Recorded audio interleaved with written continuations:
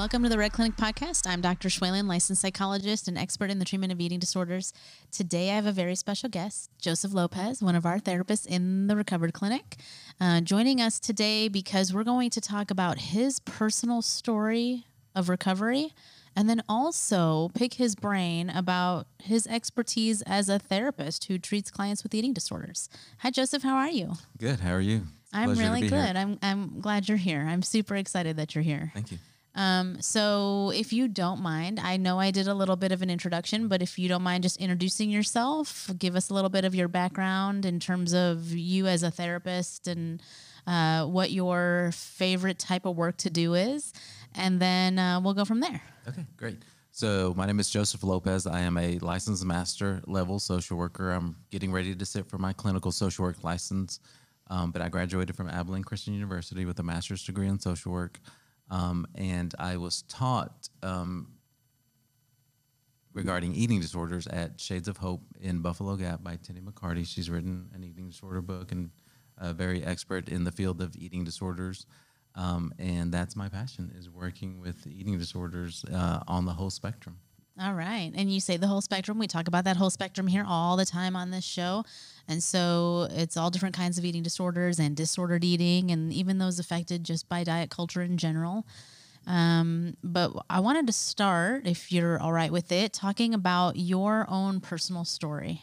Okay, great. So, yes. So when I was growing up, my earliest memories are, I'm the youngest of 5 kids. And so all my older siblings would go to school, and me and my mom would sit at home and we'd watch The Young and the Restless. But before The Young and the Restless started, we would actually watch aerobics, and we would sit and we would do aerobics, and I would mimic the movements that were being shown on TV and with her. And at that time, I remember her also being on a different diet every week. My older brothers were into fitness and bodybuilding. They were very active athletes. They were 10 years older than me. So we had every issue of Muscle and Fitness magazines in our home. And so it was very important. My siblings, my parents, they were always talking about fitness, diet, and look. So it was something that was very ingrained in me from a very young age. It was part of your family culture. Yeah. I mean, it was family values on appearance and weight and dieting and appearance, like you're saying, and like I just said twice. So, yes. Okay. Absolutely. So, and I also did not eat very much at a very young age.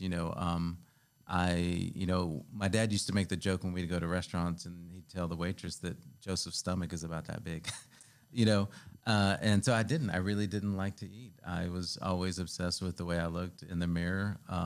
My parents would eat their meals, and then they'd give me kind of what was left over, or they'd bring a little plate and I would eat. I had a brother that was a year older than me, and I remember he could eat a whole Sonic hamburger when we were like 7 or 8, and I could eat like a quarter of it, and I was completely full. That's about as much as I wanted to eat. But when I was about 8 or 9, we went to a garage sale, and they had a weight bench, and I really wanted it, and I got an allowance, so I was able to buy this weight bench, so I started lifting weights at a pretty young age. My older brothers had weights and weight benches, in our home. So I wanted my own, though, and it was very, very important to me. You wanted to be like your brothers. I mean, that's what they were modeling. Your mom and dad probably supported that, from what you're saying. And what you just said, though, I'm going to interrupt you here and there. I hope you're okay with that. It's okay. But yeah. What you just said is, dad would go and tell the servers at restaurants that, Joseph's stomach is this big. Mm-hmm.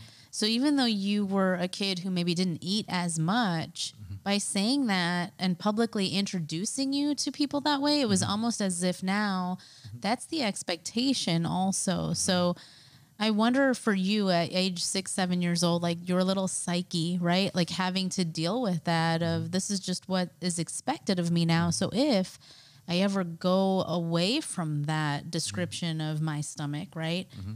then I may end up disappointing people or shocking people, and mm-hmm. I got to kind of fit into this little box that's being made for me. Mm-hmm. Did you ever experience any of those thoughts? Or absolutely. So, it was funny because right before I got into eating disorder recovery, I ran a ultra marathon. An ultra marathon is anything over a marathon level pace. and I was not prepared for it. I was used to running on pavement, and this was at a state park with rocks and sand and dirt. And I remember, I guess at mile 22, I wanted to quit, and this thing was 30 miles. And the thing I remember was that, I don't want to disappoint my dad. It wasn't anybody else. It wasn't anything. It was, I'm going to have to go up to my dad after this race, and he's going to ask me about it, and I'm going to have to tell him I quit. And I was like, nope, that's not going to happen. And I walked the last 8 miles of that race. Anything so that you would not have to tell your dad that you quit. Mm-hmm. Okay. Yeah. So that was like a huge motivating factor for maybe why you did what you did and why you didn't do the things you didn't do. Yeah, absolutely. Okay. I've always told people that everything that I've ever done was to impress my parents. Okay. To get their approval. And my master's degree, the fitness competitions that I've been in, the triathlons, all these things were to try to get my parents to notice me. Just to be good enough, right? And when I'm training new hires in orientation, and I'm talking to therapists and parents, even when I'm doing parent sessions, I will always bring people back to the fact that children, it's like this innate thing inside of all of us as human beings. We just want our parents' approval. It's so important to our psyches and our emotional functioning and our sense of who we are in this world. And, most of the parents that I work with can resonate with that because they see it in their own children that, pretty much when I give them feedback or I do spend time with them or give them some sense that I approve of them, I can tell them that my child just does better in general. And then I can say to them usually if you think about it, there's a lot of adults to this day who are still trying to get their parents' approval because that's how innately motivated by approval from our parents we are as human beings. Absolutely. A very huge part of our psychological and emotional well-being. Absolutely. It's a big part, and it wasn't until... It took a long time to realize that, even in recovery with my eating disorder, at how much, I thought, how is this going to affect my mom and dad, or how is it going to look to them, and one day I finally just said, you know what, it's their dream and it's not my dream anymore, and I had to be like, this, what's going to make me happy, right? Yeah, and set that boundary. Right, you had to figure out who you were apart from them. Yeah, like where they end and you begin, kind of thing. Yeah, absolutely. Okay, so those are some huge realizations. Those are. That's what someone, I guess, comes to when they're in recovery. So tell us more. What's the rest of your story? Okay, so, junior high comes and I start drinking a little bit. And so, I'm still trying to navigate junior high, right? My older siblings one was the smartest kid in his grade, and the other one was good at every sport, and here comes little Joseph. And he's not either one of those things. And so, I didn't realize that my siblings put a lot more work into what they did to get where they were at. My brother, the athlete, as we call him in the family, I thought it came natural to him, and it didn't. He put in a lot of work, and I wasn't willing to put in as much work at that time. I thought I was going to be naturally fit like him, and I wasn't that great at sports, but I wanted it so bad, and the more I wanted it, the more I worked out, and the more I didn't get played, because of other reasons. There's reasons of who you are in where I grew up at. You're not going to play these sports if you're not a certain person in the community. Your parents aren't these certain people. So, but that love of fitness always kept me going back. I kept going back. I played sports all through junior high and high school. When I got out of college, most people gained the freshman 15. I gained 15 pounds of muscle my freshman year because I could go to school. I could go home and eat, take a little nap, and then go hit the weight room, and it was free. I got access to the best weight room at college, so the way I looked was always very, very important. I would kind of fluctuate between being very muscular and being very thin, kind of restricting muscular and thin, and people would ask me, hey, can you tell me what to eat? Can you tell me how to work out? And I got all this, people would notice me. And that it felt good, but on the inside, I hated myself. I really did. I saw workout and fitness and eating as a punishment, and it was always on my mind. And what you just shared is so common with the clients that we work with in the Recovered Clinic. clients who are processing in therapy about, it didn't matter how good I looked on the outside. I still felt really bad on the inside. Yeah. And, you shared you were able to connect the dots that a lot of what you did was always to try to impress dad, right? And you never really felt like you were ever good enough. You're describing how you lived in the shadow of your two older brothers. And so that was kind of this core belief that you held, is that no matter what, even if you were getting all this feedback from other people about them wanting to model after you because you were this physically fit person who seemed to have it all together, that still didn't convince you that you were good enough. Yeah, absolutely. It didn't.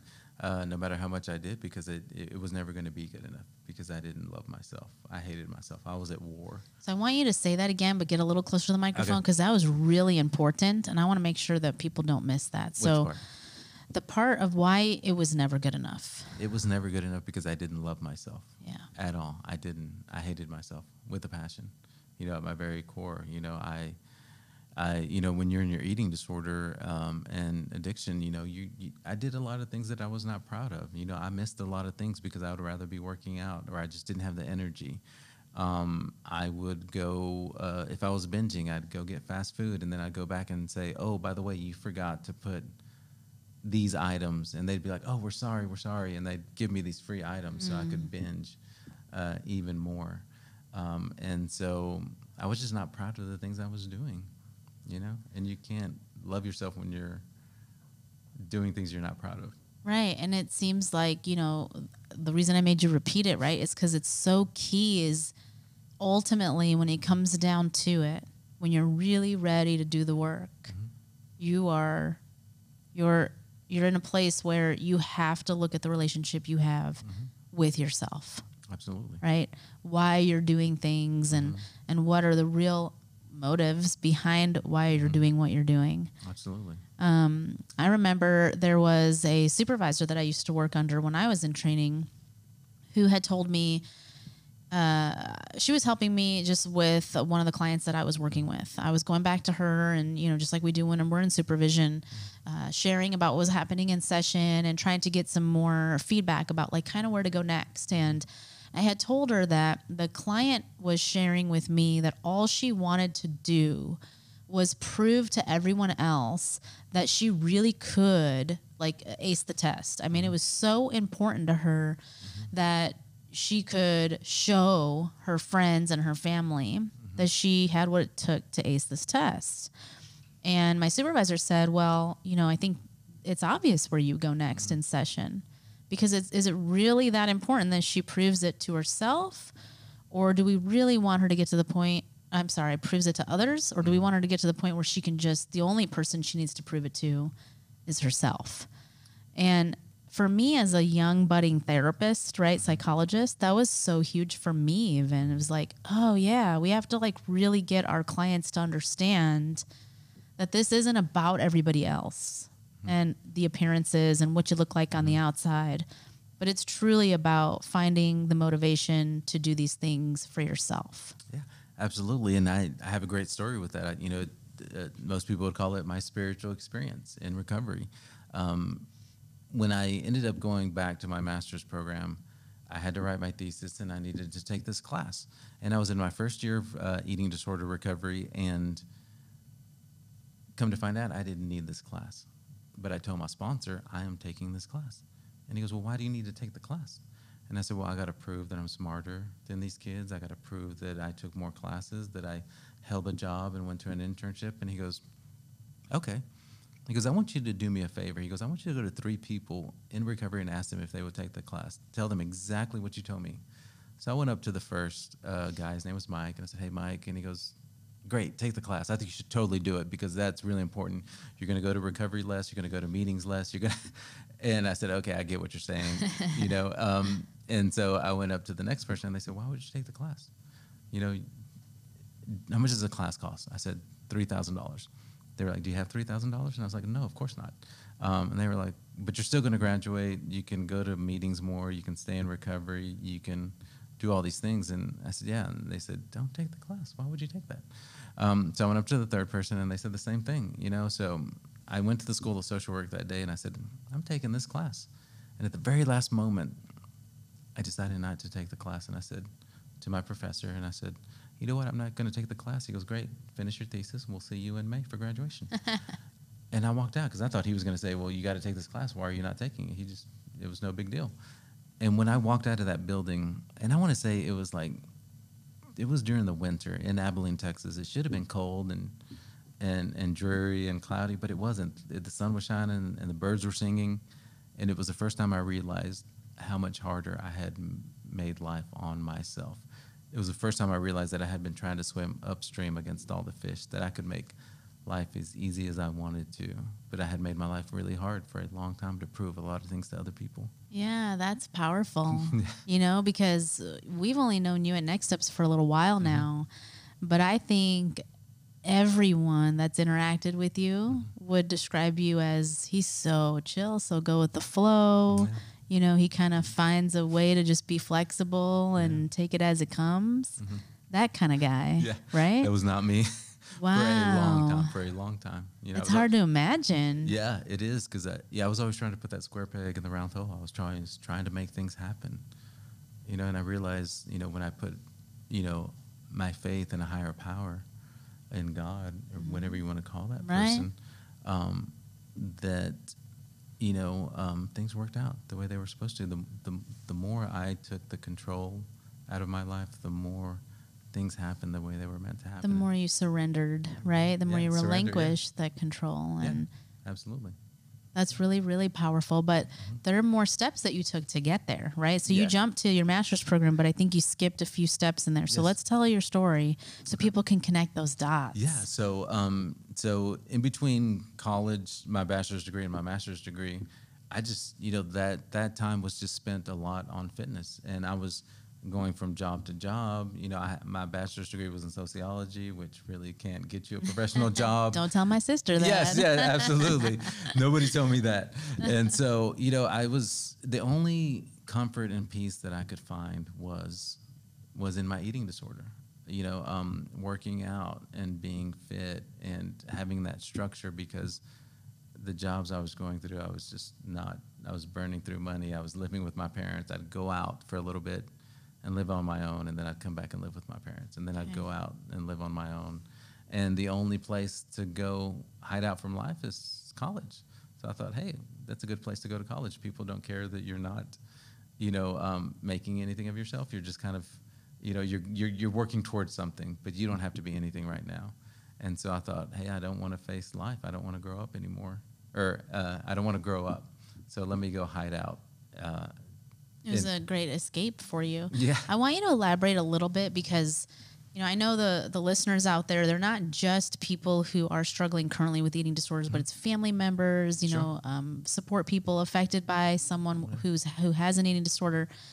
So what you said about you found comfort in your eating disorder, it was like a way for you to just deal by going and working out, or going and restricting, I think is what you said, right? Yes. Can you say more about that? I mean, because a lot of people, if they don't have an eating disorder, will say the same thing. Yes. I get comfort in going to work out. It's a stress relief, right? So I guess what I'm getting at is when is it a true problem? Like why was it different, right, for you versus just the person who's going to work out to blow off some steam? Sure, absolutely. So when I became powerless and unmanageable over it, when it was telling me, working out became like an OCD. Like if I skipped any part of it, I felt bad. I was thinking about it a lot. I, at one point, had 3 gym memberships. I couldn't afford to pay my rent, but here I am having 3 gym memberships. Okay. You can only be at one gym at one time. Right. But that comfort, my life is out of control. Right, but I can control what I eat. I can control how I look. I can control what gyms I'm going to. I can control the amount of sets and reps that I do. And there's a lot of comfort, because my eating disorder has never told me no. It's always been there for me. If I have a bad day and I restrict, I feel good. My eating disorder tells me, you know what, you don't deserve to eat. You don't deserve these things. And that felt good. And that sounds very, very sick, but it's that, to me, it's that compulsion I know that what I'm doing is not right, but I don't know how to stop it. Okay. And I don't know that I did want to stop it at that time. Right. But I knew it was not right.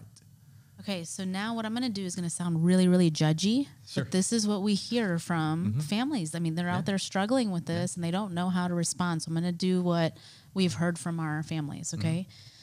So, you were a kid who grew up in the country. Sounds like you had you had a nice family, right? You were in college, so you had the privilege of getting educated. Why was your life so out of control? What were you actually like? What was actually happening that you felt like nothing was good? Right? Yeah. We hear that all the time. Yeah. Right? Absolutely. How can they have problems or yeah. right? Because they have such a good life. They're growing up so well. So how do you help people listening understand that? Yeah. So I tell people, one of the biggest things that I tell my clients and I tell parents is don't compare your insides to other people's outsides. They may look like everything's great and chill and, on the outside, but on the inside, what's really going on? We don't know what that third grade teacher treated their kid like. We don't know the bullying, especially now with cyberbullying. We don't know, they go to camp, something happens. I'm not getting the positive feedback from my parents that I need, right? And I'm wondering when I see all these kids and their mom's like, I love you, you're great, you're proud of you. And then, my mom's like, you didn't do enough. Could you have done better? And it's kind of like, I'm at this internal war with myself because people do see. And it goes back to eating disorders are all about secrets and hiding things. So there's a lot of secrets that people with eating disorders are hiding. And people on the outside just do not see that. Right.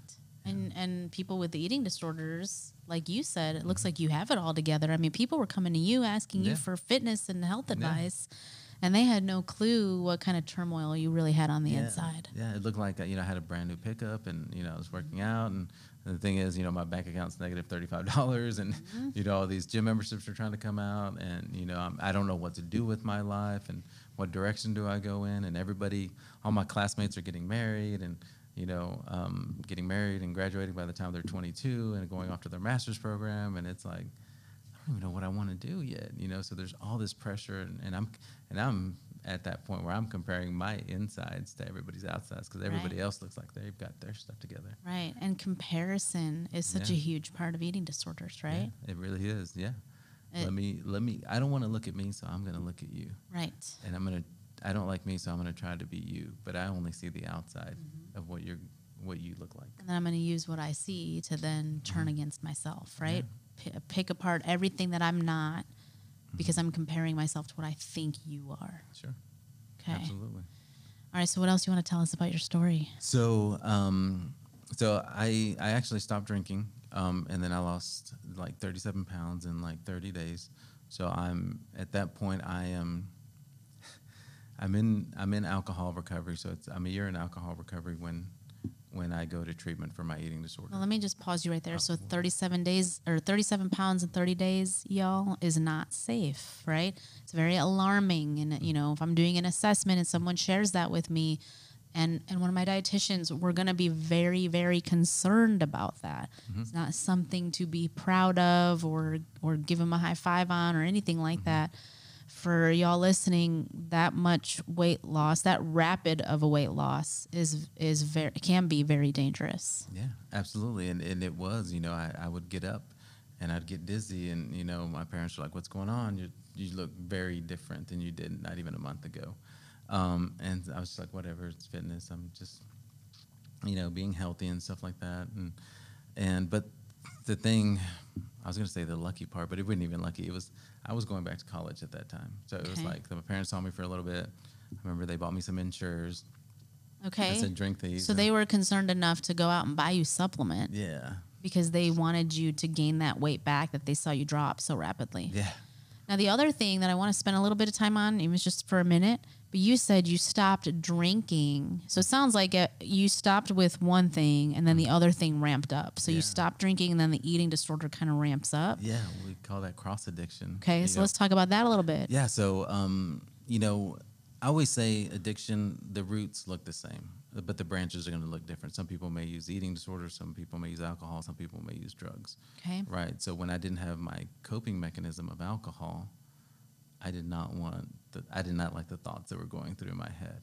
And Okay. so the only way to quiet those thoughts was to start restricting again Okay. and start exercising. So you replace one unhealthy coping skill with another set of unhealthy coping skills. Absolutely. Okay. Yeah. And that happens a lot. That's why I tell you, what are you going to pick up next? I tell my clients, you may get healthy in your eating disorder, but be very careful of, the cigarettes, the tobacco, the drinking, the dating apps, there's a lot of things that I can use to take my mind off of what's really going on. And I think that's why it's so important to get to the roots of the cause of your eating disorder. So the roots are the same, but the branches may take different directions. Yeah. Got it. So Absolutely. cross addiction, or that's what you called it, right? Cross addiction. Yeah. That's the way I was taught. I don't. Okay. There may be a different name for it, but I that's just what we want to call it. reflect it back because Yeah. we're using the same language right now. Sure. Yeah. Okay. What else do you want to tell us about your story? So, so I'm in recovery, and I have a friend that's in eating disorder recovery, right? Because I'm in Abilene, and they had 12-step meetings for anorexics and bulimics anonymous at Shades of Hope in Buffalo Gap. And my friend I had met some people that were in recovery, and we'd go to meetings and stuff. And they said, "Have you ever thought about going to treatment?" And I said, "It's private. I can't afford it." And so she gave me this little box. And a big part of 12-step recovery is having a power greater than yourself, a higher power of God. And 12 steps is very open. You call it whatever you want. So she goes, "I made you this little God box, and I want you to put whatever you would pray about or think about into it." So I put different things into it. And I remember I put, if this is meant for eating disorder treatment, then it's meant to be. And if it's not, it'll work out the way it's supposed to. So I put that in the box. Well, the treatment center calls me later on and says, "Hey, we'd love to give you treatment on a scholarship if you'll be on this episode of Nightline." Oh. Right. So I ended up going to treatment on scholarship, and that's where my recovery really, really took off. Okay. Yeah. That's amazing. Yeah. That's a God story. Yeah, it was. Totally. Yeah. He found you, right? He just come on, I'm going to take care of you now. Yeah, absolutely. That's really cool. You're also a male, right? Affected by an eating disorder. Mm-hmm. So do you know any of the statistics about males affected by eating disorders? I try not to. I look them up every once in a while, but what I say is eating disorders are eating disorders. Yep. Regardless if they're male, female, transgendered, right?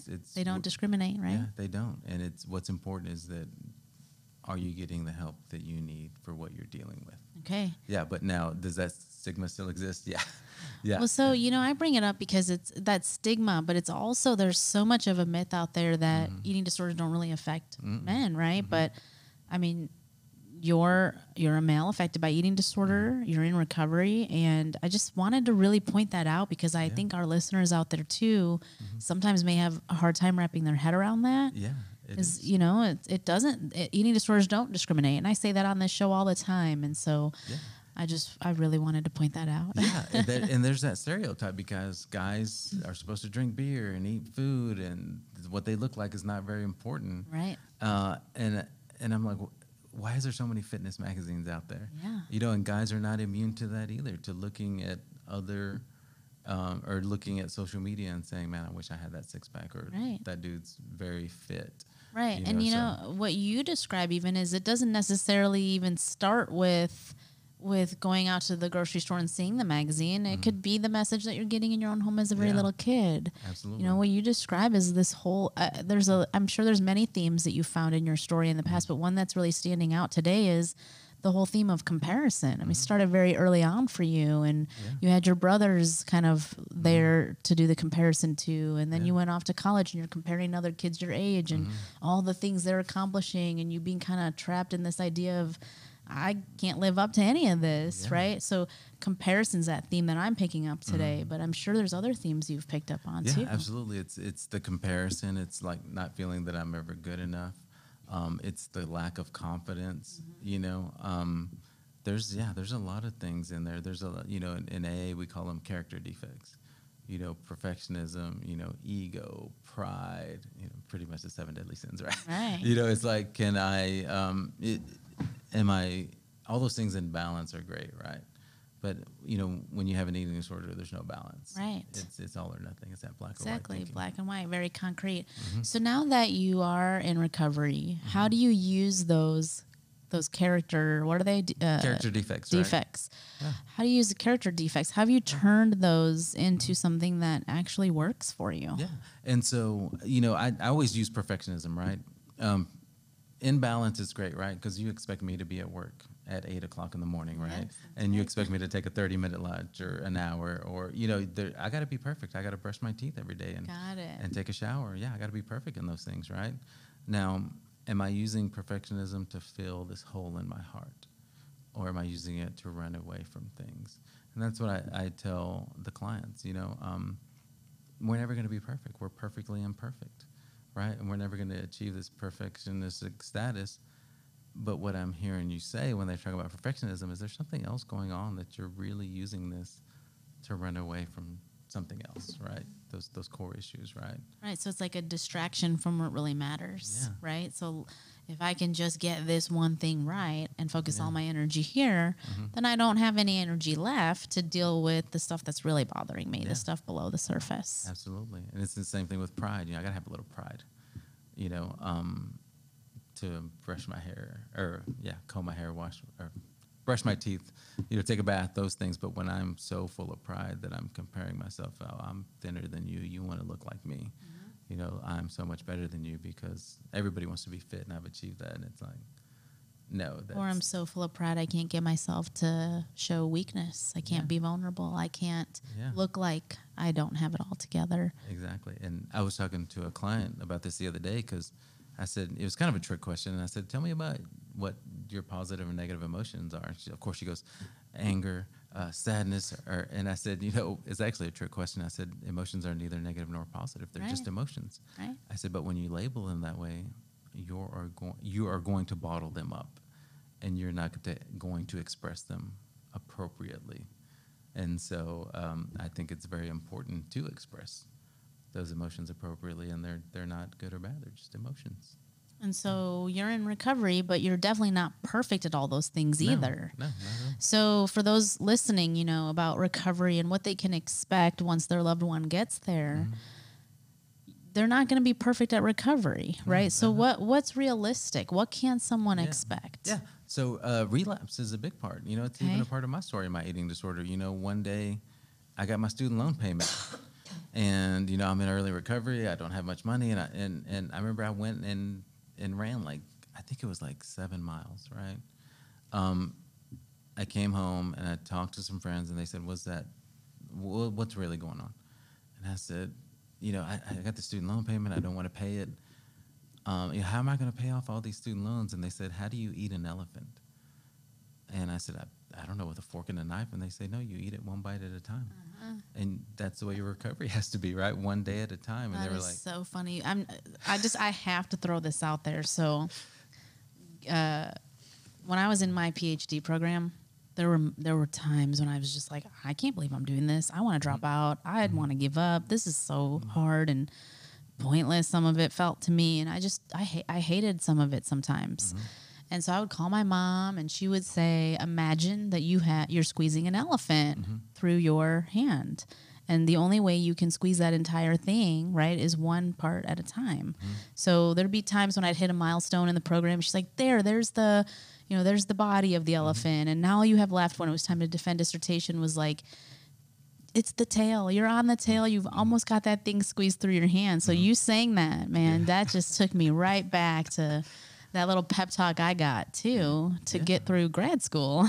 Absolutely, yeah. And relapse doesn't mean that you're a failure. It doesn't mean that you don't deserve recovery. I was taught early in recovery, the people that taught me, Tinny McCarty, that owned Shades of Hope, she would always say, you can start your day over as many times as it takes. And the worst thing I can do is say tomorrow, because that just gives me a reason to do whatever I want today. But if I say I went and ran 7 miles, but guess what? I am going to eat my snack, I'm going to eat my dinner, and I'm not going to work out until I'm allowed to work out. per the staff. And I can do that. And there was days where I had to start my day over lots of times, but the thing was, I started building that relationship with myself. I started loving myself more, and I did not, the things that I didn't, that I wasn't proud of were like, they was just part of my story, and I could give myself grace, and I could, I didn't have to shame myself over every little thing. And that was a big part that I had been so used to beating myself up. Right. And I can tell you're there because, I mean, I didn't give you any heads up. I said, hey, you're going to come on the podcast. I want you to share your story. You're like, yeah, I can do that. Yeah. All right. Yeah. I mean, there's no shame. Yeah, no, not it's at amazing. All. Yeah. And it's my passion today. So I know what it feels like to be alone and not know where to turn and to show up to an AA meeting or a 12-step Anorexics and Bulimics Anonymous meeting, and you don't know what you're doing there. You're scared. You're like, is this what my life has come to? So, I believe that I was given this gift of recovery and this education and all this experience to help other people. So anytime I need to tell my story or people need assistance or help in anything regarding eating disorders, I'm like, that's what I'm here for. That's amazing. Yeah. And, what you just said is anytime I need to tell my story, like anytime I think people need to hear it, you're going to share it, which is amazing that you even see that or know. People need to hear stories, other people's stories. I mean, that's what encourages us and keeps us motivated and makes it okay to talk about these things. Otherwise, it's going to be a stigma forever and people are just going to be so alone with it. Absolutely. And, on social media, a lot of my friends, I see them now and they have kids and they have jobs and they graduated from college and they're doing all these things. We showed up as a bunch of emotionally stunted kids in eating disorder treatment, and over time, there are the success stories. So one thing you said was in treatment, you were told that you can start your day over at any time, right? You don't, by saying I'll do it tomorrow, it's actually like a disservice to yourself, right? And I love that you just said that and that you've been told that, because one thing I think is very important for families and loved ones and those in eating disorder recovery to understand is that recovery, everything you learn in recovery, I think, will rip that rug out from underneath you. So everything you thought you knew, right, is actually, it needs to be relearned. Absolutely. Because it's so common for people to really think, oh, I messed up today, so it's a big fail. Let me just screw the day off and hopefully tomorrow will be better. It doesn't need to be today and tomorrow. That's so black and white thinking. It can still be, well, we still have all this time left in today. Why don't we try again right now? Yeah, right? absolutely. So I love that, because that is just one example of how really when you're truly, working towards recovery, everything you thought you knew, you just have to relearn. Yeah, absolutely. And it's all a learning experience, walking through life, as we call it, life on life's terms. Life is going to happen. It's going to throw curveballs. And how am I going to handle this? And the thing is, when I got into recovery, you learn all these acronyms. And one of the biggest ones was fear. And it could stand for forget everything and run, which was my MO growing up. Or I could face everything in recovery. Okay. Or face everything and recover. Right. And that's the thing, when there's things that I don't want to walk through, it's like, you know what, this is not going to hurt me. I have the tools. I have a God. I have a recovery, people in recovery. I get lucky. I work at Next Step. So I have a lot of therapists and doctors that I work with that can help me navigate. I may not know how to navigate this, but somebody does. And it's just not, it's about not keeping that secret. Saying, hey, I'm struggling with this. How do I walk through this? Oh, you'll be fine. You'll be fine on the podcast. It's cool. Yeah, I told you that, right? yeah, absolutely. And you're like, you're right. It's just like telling my story. I've done it lots of times. So. Yeah, it's just having a conversation about something you know a lot about. Yeah, absolutely. But in my mind, I can turn a pebble into Mount St. Everest. And it's really a pebble at the end of the day. But I need other people to tell me recovery is about being with other people. I say this, God made us to help each other, to be of service to each other. And the only way I've ever known God work is through people. I've never seen a burning bush or a booming voice in the sky, but I have gone up to other people with lots of time in recovery and said, hey, how do I get through this? And they usually say, did you pray about it? And I'm like, no. And they're like, start there. And that's one of the tools of recovery, right? Whatever prayer looks like to you,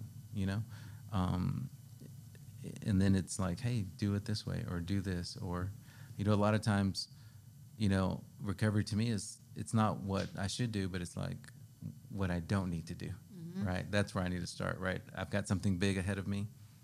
What I know not to do is restrict, to take control, to go exercise.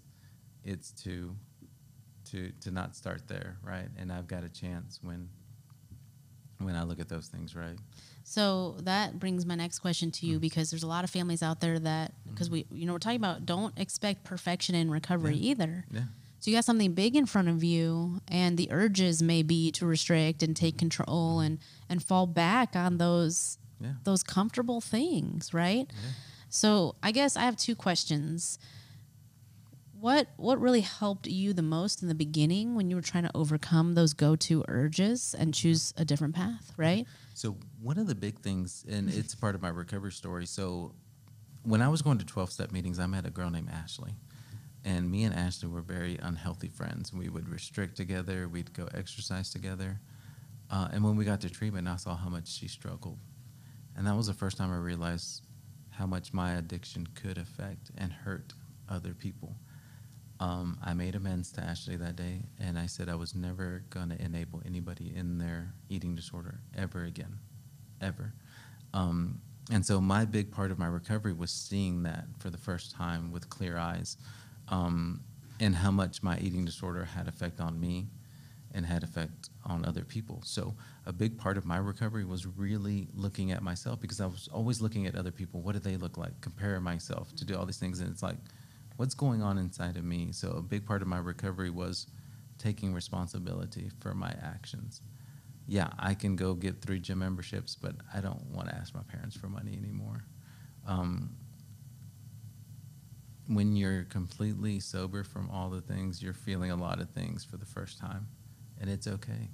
You can walk through those things, and to know that it's going to be okay and that I'm not going to do it perfectly. So you're telling people that they have to feel their feelings. Yeah, absolutely. Wow, scary, right? I think we could just drop the mic right there. Yeah, boom. Right? Yeah. That's intense. I mean, that's where all the work happens, right? Yeah. So now you're faced with all these feelings, and you have to figure out a way to cope in a way that's not going to hurt you or others. Yeah. Very powerful. Absolutely. Yeah. And that's what I had to learn, that feelings are not facts. Just because I'm feeling something doesn't mean it's true.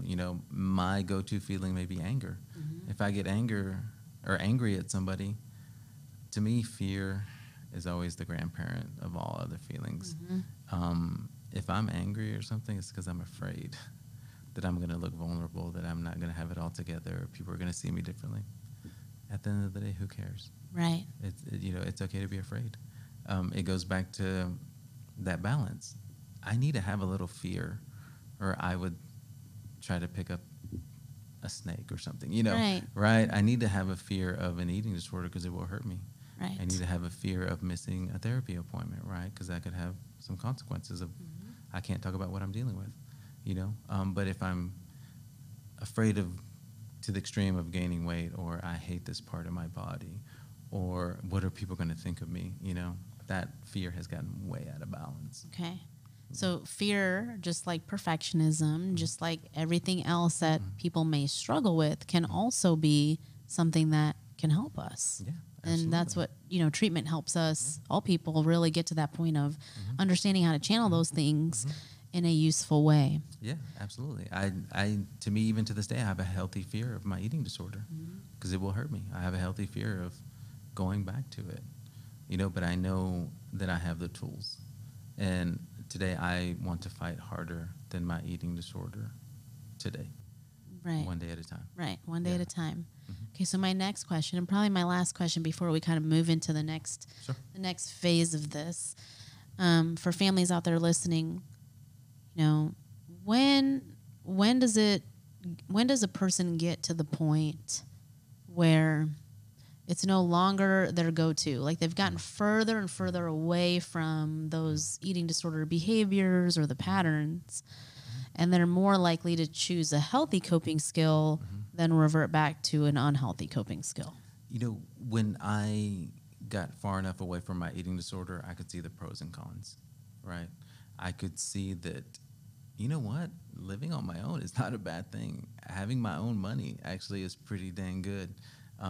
Not being codependent, actually looking at red flags when making friends and forming new relationships. When my recovery got to the point where I was coping with things healthily, I don't think I could even restrict even if I tried today because I'm not struggling with anything. There's nothing I'm running away from. Okay. You know? So does that mean you like food too? I do like food. All right. Yeah, I think a lot of our listeners are wondering about that. Yeah, you know, will absolutely. my kid ever get to the point where they want to enjoy a meal or they actually look forward to their next meal, right? And today, you know, food is fuel. It's not therapy. Food was therapy for many, many years. And today, you know, I always say you don't go to the different gas stations and think, oh, I want Shell today because that'll make my car really happy. Or, you know, you don't go to the Murphy's at the Walmart and, you know, no, you just put in gas, right? It's fuel, right? It has its place. The same thing with food. Food it's fuel today. Yeah. It has its purpose, and it's not the thing that I need to walk through life. Right. It's functional. It's not necessarily an emotional outlet or a way to have control. Yeah, absolutely. Yeah. Well, thank you so much. Is there anything else about your story that we didn't get to talk about yet that you really want to make sure you tell our audience? No, I don't think so. I'll probably think of it on the way home. Okay. And be like, oh, I could have done that one.